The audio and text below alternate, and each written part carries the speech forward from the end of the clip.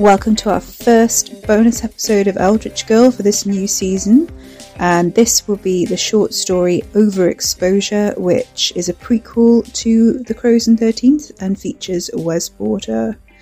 Content warnings are to follow. Overexposure by C.M. Rosens, all rights reserved. Content warnings for addiction, in this case to a person, alcohol and drug use, and some graphic self-mutilation. Only a little bit though. 1. The first time she saw him was through the lens of her camera, the way she saw most of the world. Her mother joked the lens was her third eye, since she was hardly ever without it. Charlie had long ago embraced the fact she saw things the way others did not. So, when she took his picture for the first time, then immediately forgot what he looked like, she had to take his picture again. And again. He was a guest in the whirl of disco lights and ice sculptures, but as soon as the shutter clicked, he was a shadow presence, there, but intangible. A disembodied silk shirt covered in a pattern of stylized peacocks and interwoven with gold thread. Designer jeans of indeterminate length or shape. A faceless, glamorous ghost. He was exactly what she had been trying to capture for years, but didn't have the words to explain.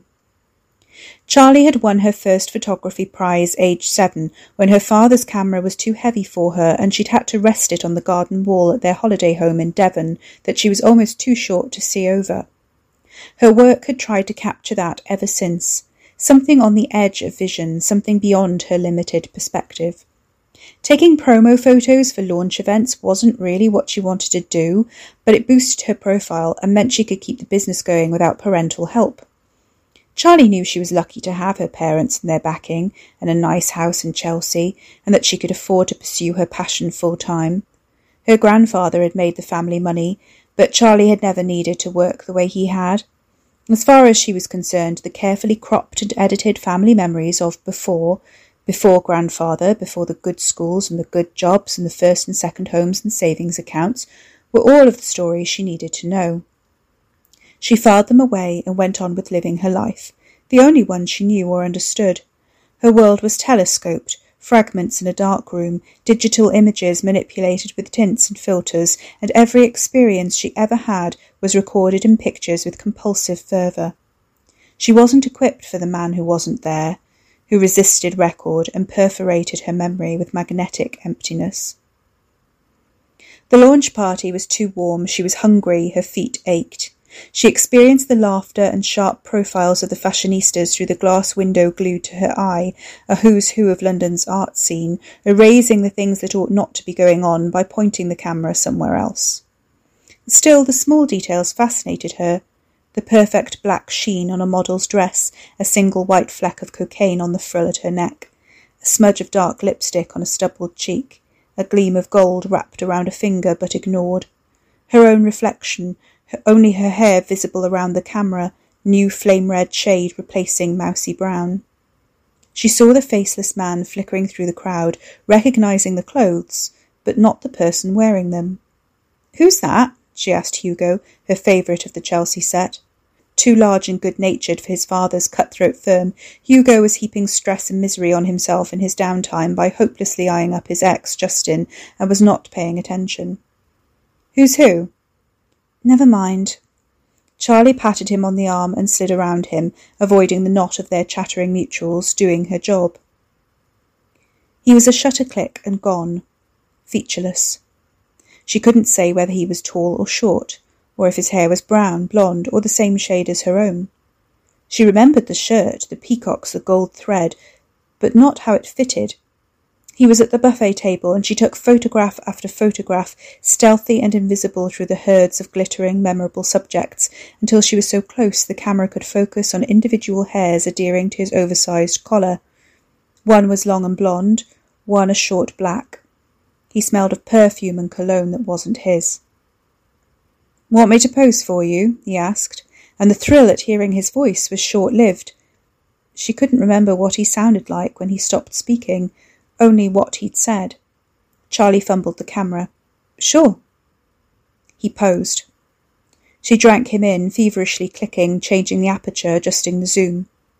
"Let me take one of you." Charlie never let anyone touch her camera. She shook her head, lowering it for a moment. "Oh, no, you're fine." "I'm not, but thanks for the vote of confidence."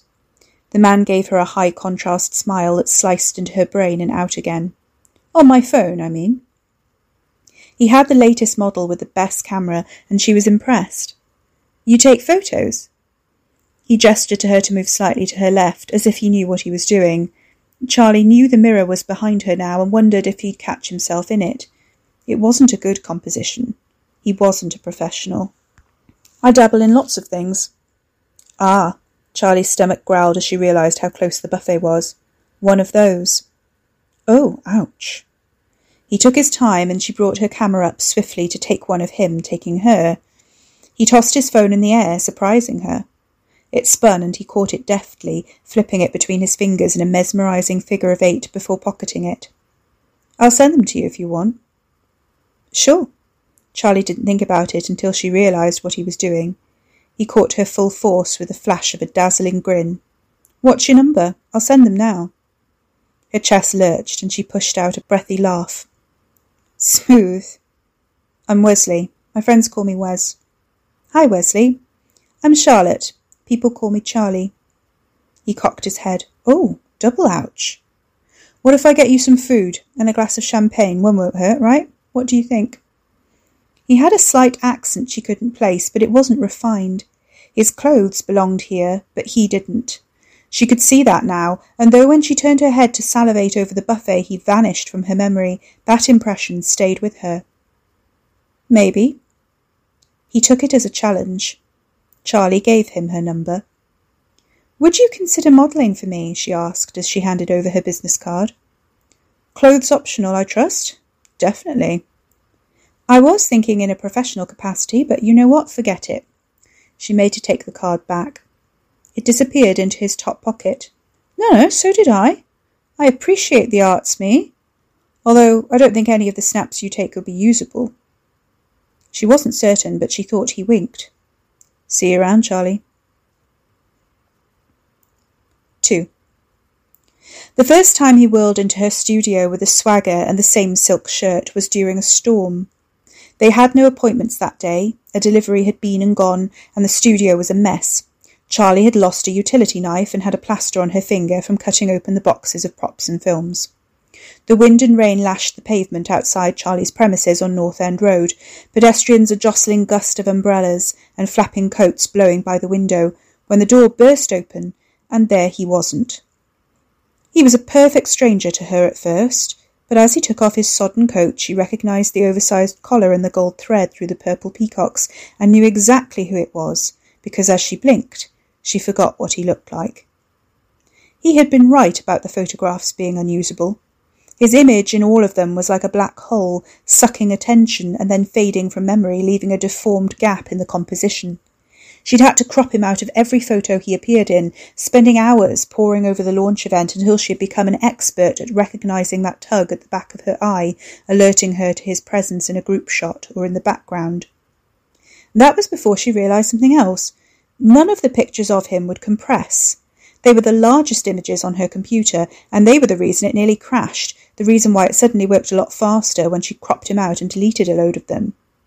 She printed a few out beforehand, though, and these were in her desk drawer. She wasn't sure what to do with them. "Ready for my close-up," he announced, holding out a hand. "Charlie, right? I don't know if you'll remember me. Wes, we met at the—" "I remember," Charlie said. He dropped his hand. "You do?" She extended her own. "You got me some food, got my number, and you never sent me the pictures you took of me." He paused before he shook her hand. It felt unlike any other hand she'd touched. His skin buzzed faintly against hers as if he had an electric current running through him. It was like a living overlay, and underneath wasn't flesh, wasn't blood, wasn't bone, just layers and layers of shifting, vibrating images all the way down. She tugged her hand away. "Sorry, cold hands, warm heart, that's what they say, right?" Wes treated her to a snappy smile, crooked and slipping in and out of her mind in a blink. "It's blowing a bloody gale out there. Any chance of a cup of tea?" Charlie swallowed, stomach fluttering. Her hand tingled, aching to touch him again to see if it would be the same the second time. Sure. She regained composure, wondering how to capture him, if the secret was light. She locked the door and led him through to her studio, making sure he could see her fellow photographer in the office so he knew they weren't alone. I'll get you some tea and then we'll get started. Make yourself comfortable. He made straight for the chaise longue, draping himself over it like a Shakespearean tragedian. Whenever you're ready. She nodded and made to leave, increasingly flustered at the mess in the room and drifts of flattened cardboard spilling from one corner. Wes sat up abruptly. Jesus! He'd sat on the utility knife. Charlie swore, cheeks on fire. Sorry, we had a delivery and I wondered where that had got to. I must have... God, sorry. No harm done. He laughed it off and handed it to her. One condition, though. I want all the pictures. All of them. I'll pay you whatever you think is reasonable, but they're all mine, right? Charlie blinked and forgot how serious he looked. Of course. They don't get displayed. No, of course not. You'd have to sign a consent form for an exhibition, or... He lounged back, one leg dangling over the end, one foot on the floor. All right, then. This should be fun. Charlie doubted that. She put the knife on a shelf to deal with later, made him a cup of tea, and got started, taking photograph after photograph of the man who wasn't there. The first time they slept together was after another party. She only went because she knew he'd be there. It turned out they had mutual friends, but no one could tell her anything about him. Whenever she asked what he looked like, people got vague. She could pinpoint the moment they realised they didn't know, although they'd known him for 3 months, 2 years, 6 weeks, 10 days, however long it had been. They each laughed in a way she came to know well, part embarrassment, part confusion. They each said something like, How strange! I've known him for insert time here, and do you know, I can't really describe him. Hugo was face-blind as it was, and very little help, but when Charlie's old school friends invited her to a housewarming in Kensington, he did know that Wes had been invited. The most he could find out for her was that Wes was a curiosity, a fascinating man, although no one could explain what about him was so fascinating. Wes had a reputation for designer drugs too, new, hallucinogenic and expensive. This, Hugo concluded with some straight-laced judgment, was probably what people meant. People could be so dull, Charlie thought, so unimaginative. Why couldn't they see things the way she saw them? She pretended it was professional curiosity. She came to the address armed with her camera and stalked him as Perseus had hunted Medusa through the statues of laughing, careless people who would never be able to describe what they saw. He turned memory to stone. He wasn't so happy to see her. He wouldn't shake her hand. I made a mistake, he said, running a hand through his indescribable hair. She tried to focus on the length this time rather than the colour, but all she could remember was a vague impression that it suited him, which could just have been her imagination. I've had too much to drink anyway. Time to go home. I'll call you a cab. Charlie held out her hand, but he wouldn't take it. I made a mistake, he repeated, studying her. You shouldn't be here. They're my friends, Charlie pointed out. We were at Rodine together. This earned her something like a sneer. Oh, Rodine. Fuck. Good for fucking you. Hey, rude. He didn't belong here, she was certain now. He had a chip on his shoulder a mile wide. Where did you go to school then? What does that matter? Not like anyone remembers.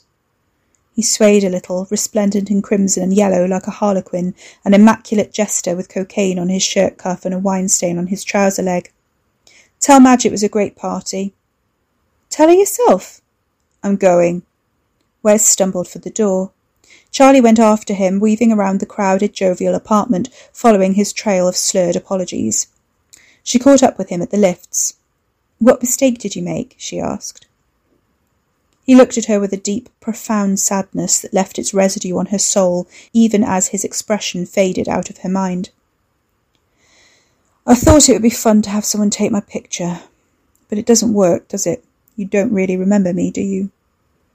Charlie hesitated. The lift doors slid open behind him.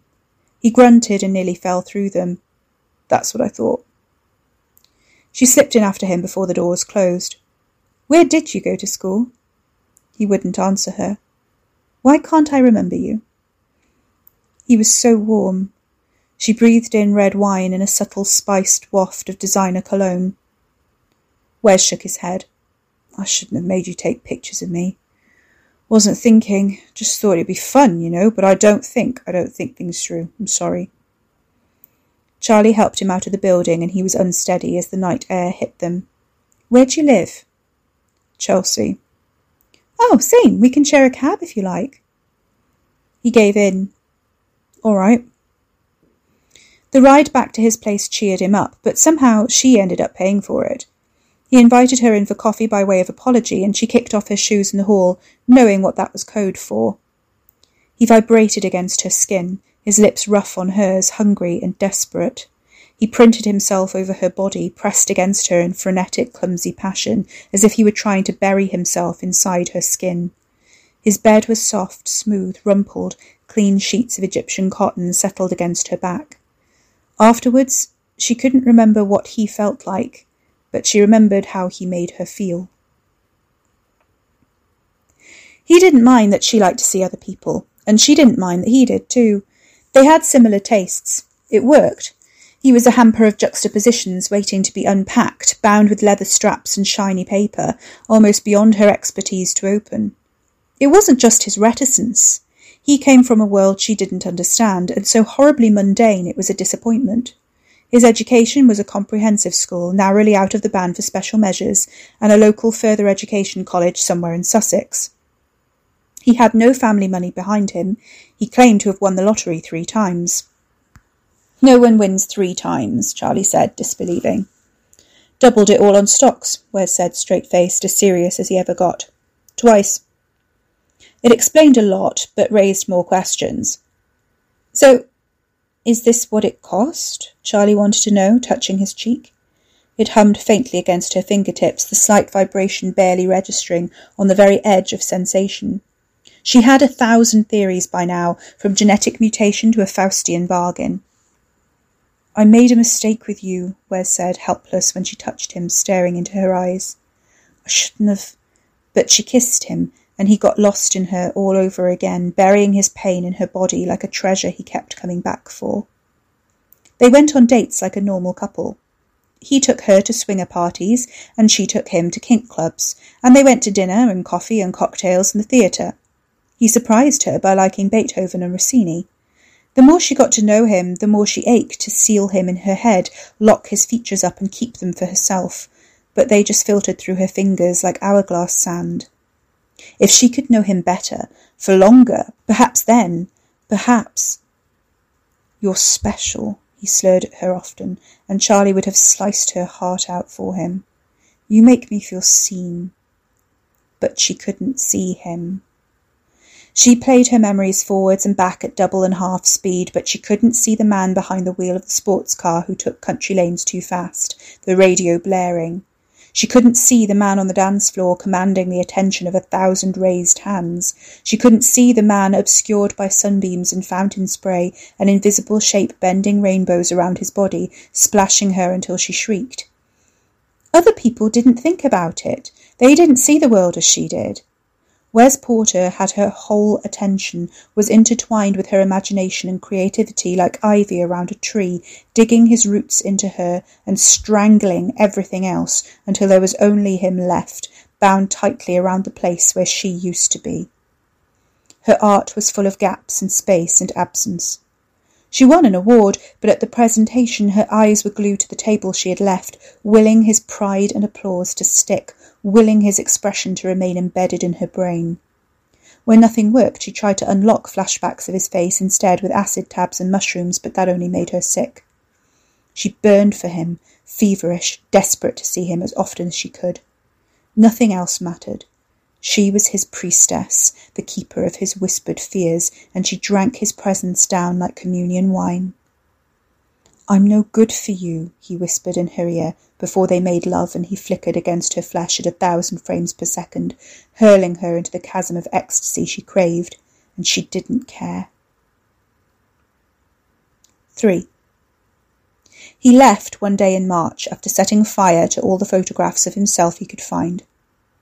She was left with a photo of herself at the award ceremony, her eyes misty and vacant as they stared through the camera and tried to conjure something she couldn't ever fully grasp. It was only then, looking at that picture he had left on her desk at the studio, that she realised what he had done to her. She traced the dark rings under her eyes, visible under the makeup. Her face was too pale, and the shade of foundation she had put on for the occasion no longer matched. Her eyeshadow was too heavy, her lipstick was smudged a little on one side from the delighted kiss he'd planted on her, missing her lips in his glee. How had she missed the signs in the mirror? She stared from the photo of herself to her reflection framed on the office wall and saw a stranger there. She hadn't dyed her hair in a while, but the faded red was still too strong for how pale she'd become. Who was that haggard, hollow woman with the staring eyes? Charlie couldn't remember.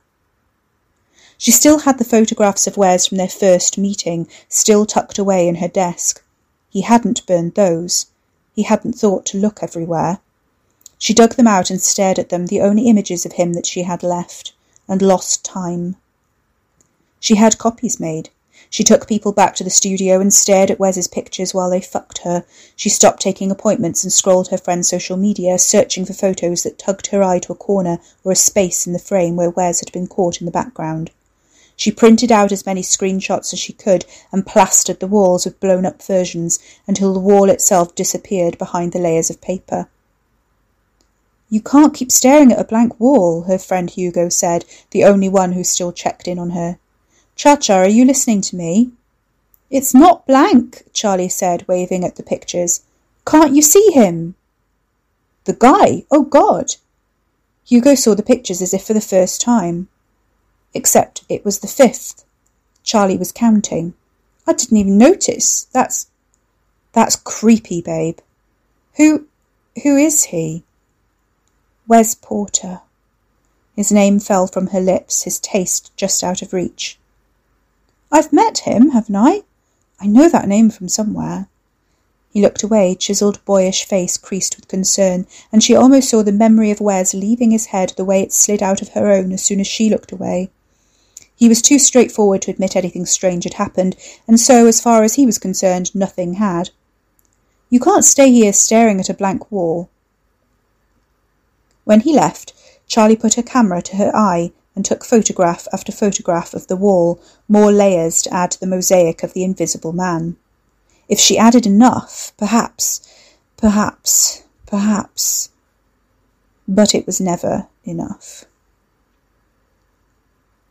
It became clear he was not coming back. It should have been obvious from the start when he blocked her number and wouldn't respond when mutual friends put in a word. They didn't say where he was and looked at her in a certain way, somewhere between pity and distaste, as if she was some crazy person they had to deal with, and not their friend Charlie, whom they'd known first, years before him, for God's sake. All she wanted was his fucking number. He'd left London. No one knew or would tell her where he'd gone. Her parents were upset. She couldn't deal with them, so she moved into the studio and slept on the chaise longue where he'd draped his forgettable body the first time he'd breezed into her workplace in the arms of a storm, where he'd fucked her more than once, later, and where no indent or scent of him remained. Hugo was right, though. She couldn't keep staring at the wall. She could sit there and waste away to nothing, waxy with sweat and tears and exhaustion, until she melted into the floorboards and found oblivion, yes. But she couldn't keep staring at the wall. No matter how she trained herself, she had to blink eventually. As soon as she blinked, she saw him again for the first time. The interruptions began to grate on her. Hugo was threatening to bring her parents to the studio. "Bring Wes here," she snapped at him, and when he wouldn't go, she threw the nearest, heaviest thing she could at him to drive him off. Her camera struck his hip as he failed to catch it.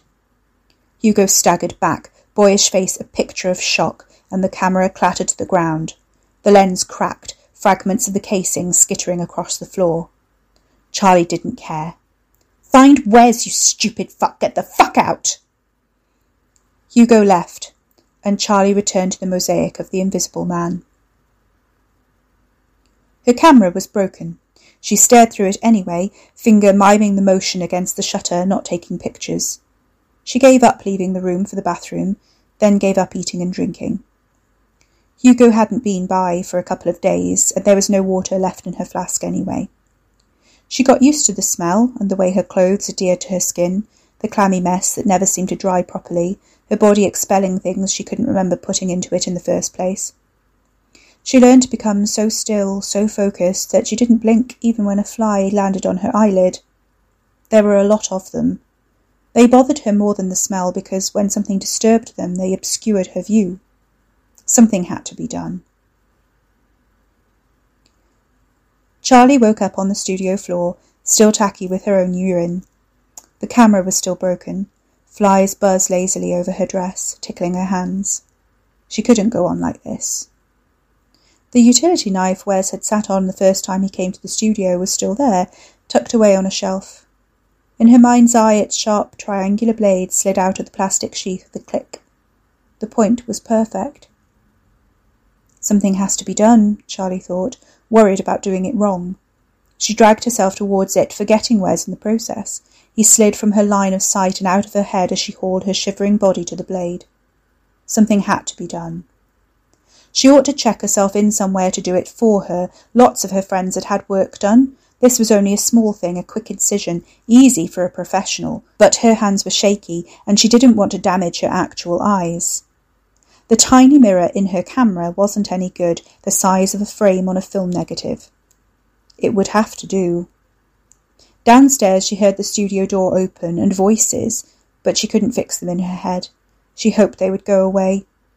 Charlie focused on the tiny part of her brow bone she could see, streaks of old eyeshadow powder sticking to the skin.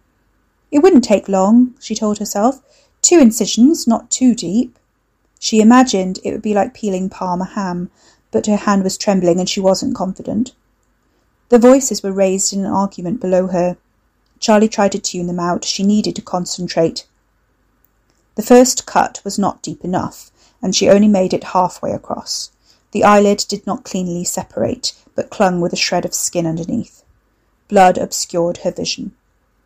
Heavy treads ascended the stairs and headed to the studio. Her hand faltered and slipped, and she sliced upwards by mistake, drawing a line of red through her eyebrow like a clumsy child playing with lipstick. The pain didn't register at first. The door burst open as she tried to slice the other lid, making an incision too high this time and scoring the blade tip against her orbital bone. "It's all right," she assured the figures in the doorway, blinking blood away with one eyelid barely hanging on, one straining against the cut above it. It hurt now, but wincing made it worse. "It's all right, don't worry, I've nearly done it." But strong hands caught her wrist and twisted until she cried out and let the knife drop, and she heard the paper being torn from the wall. Charlie screamed, but her throat was cracked and dry, her body too weak to fight back. "Look what you've done!" Hugo shouted, but Charlie couldn't see anything except blood and pain and floating orbs swimming faintly across her ruined sight. Besides, he wasn't talking to her. "What did you do to her?" "It's okay," she assured him, her eyelids sliding further down, eyelashes tickling the top of her cheek. "Shh, Hugo, Hughie, shh." But her voice cracked and choked, betraying her. He wouldn't let her go, and she worried it was because she had thrown her camera at him. Someone touched her forehead. Their skin vibrated softly against hers. Charlie couldn't see through the stinging wet veil dripping into her eyes or control her lids properly to open them. "I didn't know it'd be this bad," they said. "I swear to God I didn't know." The words stuck, but the voice didn't. Her heart leapt, weak pulse fluttering into life and buffeting her ribs. "I need to see you," she whispered, reaching as far as Hugo would let her. "I need to see your face." "You will," he promised. But she couldn't see anything. Bloody red stars of pain were in the way. If Hugo hadn't kept hold of her wrists, she would have rubbed it away, scrubbed her eyelids off with her trembling, dirty fingers. "I need to see you now," she pleaded, but he had stepped away and she heard him talking to an operator. "Please, I need to see you now. I need to see you now. Please, please." Her memory was blank. Nothing else existed but the black hole in her head, sucking everything else into it. She was still begging when the lights pierced her consciousness and straps took over from Hugo's grip, and she would do anything to make it all up to him if only he peeled her eyelids back and let her see uninterrupted forever. The paramedics took over. She wasn't sure how they got in or how long it had been, but her voice was giving out and she was tired of fighting.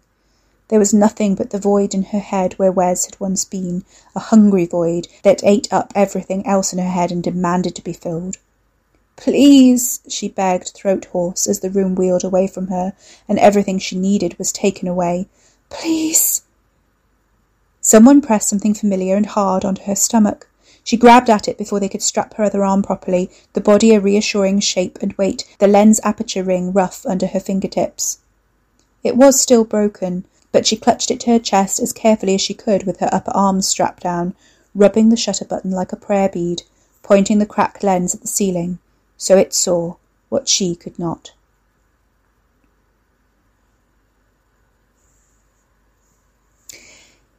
Well, if you like that, Wes Porter is a main character in 13th, which is being serialised right now as season 2 of the podcast. He is a cameo in The Crows as well, where he's spending more time in Pagamon-Sea, in the house that he's bought there. This is very much like his prequel backstory. And he's with Hugo as well by the time we get to 13th. So this story took place about 8 years before the happenings of The Crows. If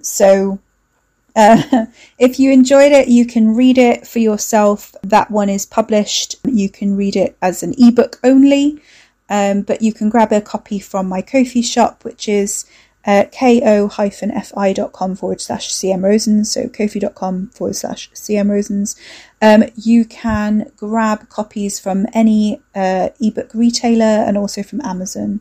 You can go to my website for all of the links to that, or just check out cmrosens.carrd.co, and you'll have all of my links for everything is just on that landing page. So hopefully you enjoyed that. Poor Wes, eh? I mean, don't be too sorry for him. He's a Tory, but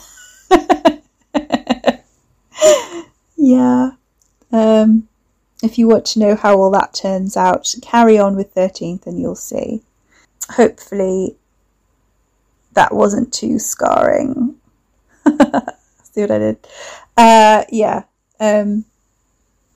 it's been fun for me. Have a good one. I'll see you again very soon. Bye now.